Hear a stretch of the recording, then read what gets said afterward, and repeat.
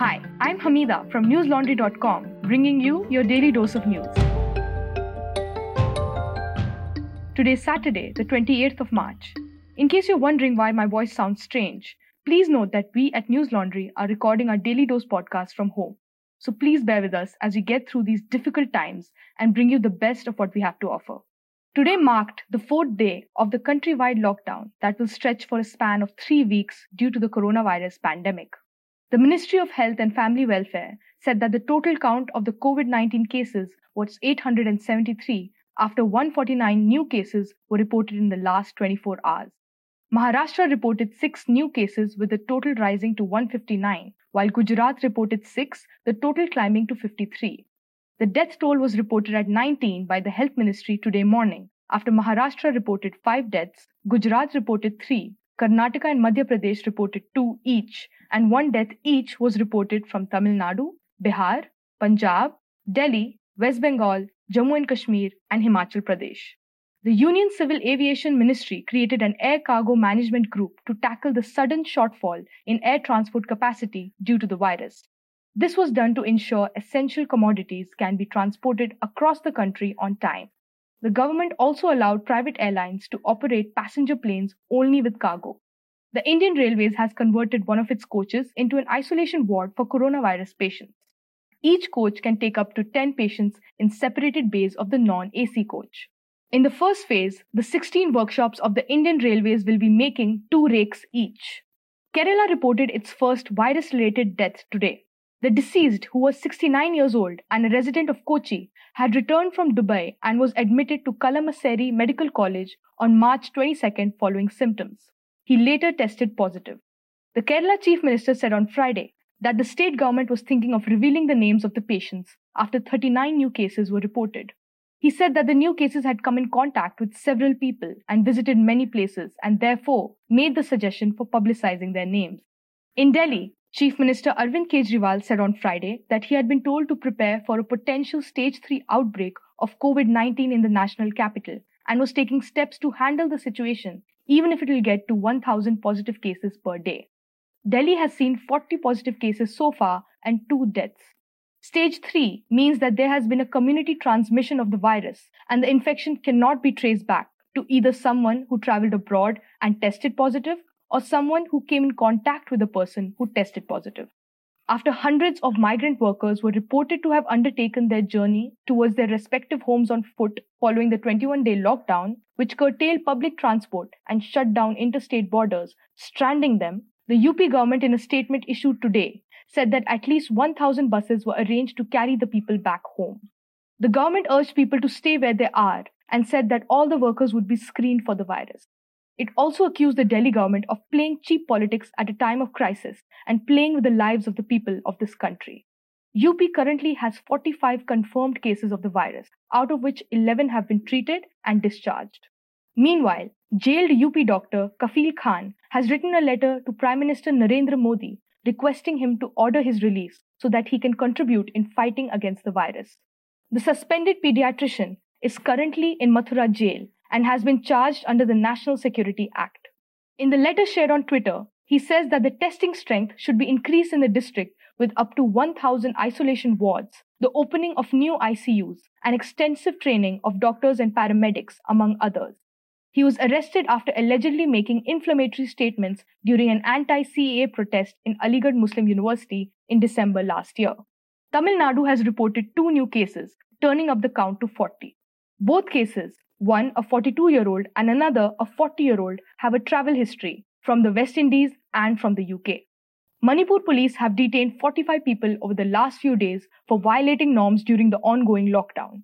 In Bengaluru, an Infosys employee was sacked and arrested by the city crime branch for a social media post urging people to go out and sneeze and spread the virus.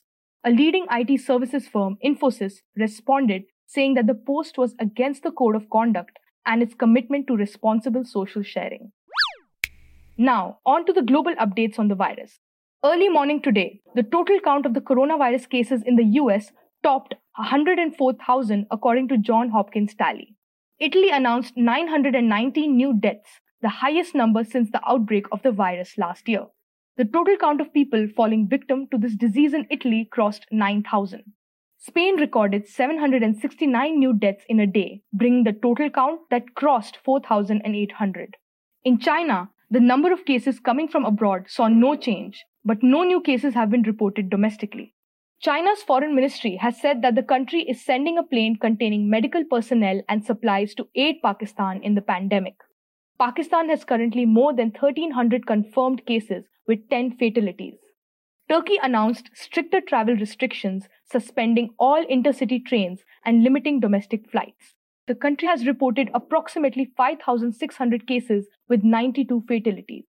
Earlier, President Erdogan called for a voluntary quarantine, wherein the people stay home and only step out for basic needs and shopping. Thailand confirmed 109 new coronavirus cases and one additional death, bringing the total to 1,245 and 6 deaths. The government had announced a state of emergency earlier this week and banned foreigners, closed public facilities and businesses till April 30th. 60 new cases have been recorded in Japan's capital, Tokyo. The number is a record daily increase and a week-long rise in infections in the country. The governor of Tokyo has urged residents of the capital and surrounding areas to avoid stepping out for non-urgent matters till April 2nd. Iran's president has said that the country's health infrastructure is strong and ready to cope with a possible escalation in coronavirus cases. It is among the countries worst affected by the pandemic, with more than 32,000 infections and 2,000 deaths. More than 80 UN staff members around the world have tested positive for the virus. A UN spokesman said that most of the infected staff members are in Europe, but there are also staffers in Africa, Asia, the Middle East, and the United States that have the coronavirus. Dear listeners, during these trying times, it's important to remember that all of us are in it together. The lockdown has just begun, but many of us are already at the end of our tether. It's important to remember the kind of privilege we have during the lockdown, where we can still work from home and earn a living. But there are many others, like the migrant laborers who work on a day-to-day basis and don't know what's going to happen next. Read Anu Meha's report on the 1st district of Rajasthan, Bhilwara, to go into lockdown long before the country came into a standstill and how it impacted casual and contract laborers in the city. It's titled Bhilwara, in India's 1st district to go on lockdown, workers battle hunger and uncertainty. Also read Chehek's report on Indians struggling to make ends meet in the lockdown titled, If I Don't Work, What Will Happen to My Kids? Meet fellow Indians who don't have the luxury of working from home. If you like the kind of work we are doing and believe in it, then subscribe to News Laundry. We are a 100% ad-free news platform. We believe that when the public pays, the public is served, and when the advertiser pays, the advertiser is served. The lowest subscription starts from $300 per month. Now, back to the news. One of the 3 Islamic State suicide attackers who stormed a Gurudwara in Kabul on Wednesday and killed 25 people is suspected to have been recruited from Kerala. According to a report by Indian Express, Central Intelligence Agencies have identified the attacker as Mohammad Mohsin. An Islamic State magazine called Al-Naba on Friday had published a picture of the suicide attackers and identified one of them as Abu Khalid al-Hindi. A day earlier, the IS-linked Amaq news agency had issued a statement claiming that the attack was revenge for Kashmir. The report said that intelligence agencies were trying to find out if any of the other attackers were Indian.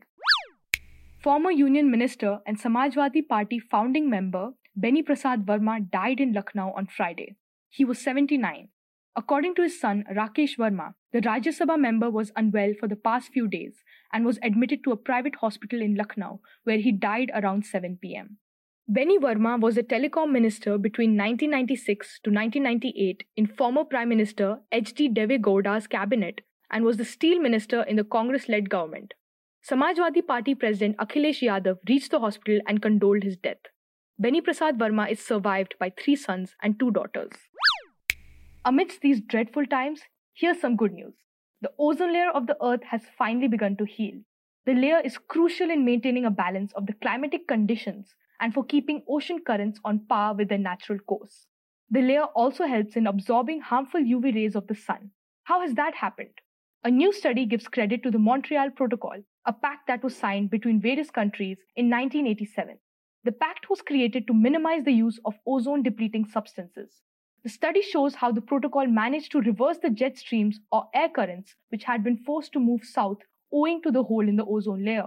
This had caused dramatic changes in climate patterns and dry spells in some parts of the world. The study also says that since the ozone layer has only now begun healing itself, countries must take more robust action to reduce the emission of ozone-depleting substances in order to reduce carbon footprint. Consequently, while we're on the topic, Delhi and its neighboring cities recorded the lowest concentrations of PM10 since August 18 last year. Delhi's overall quality index at 11 am stood at 40, which falls in the good category. Blue skies and soothing clear air? There's a good side to sitting at home. Now for some homegrown stuff from newslaundry.com. On this week's TV Nuisance, Manisha Pandey discusses the guests invited to news channels like Ramdev and Sadhguru and their theories on coronavirus. Don't forget to stream the 83rd episode and drop us a comment to let us know what you thought of it. That's all for today. Have a great day or a good night depending on where you're listening from. See you tomorrow. All the News Laundry podcasts are available on Stitcher, iTunes, and any other podcast platform. Please subscribe to News Laundry. Help us keep news independent. To catch all our podcasts on news, pop culture, current affairs, and sport, visit newslaundry.com. Follow us on Facebook, Twitter, and Instagram, and subscribe to our YouTube channel.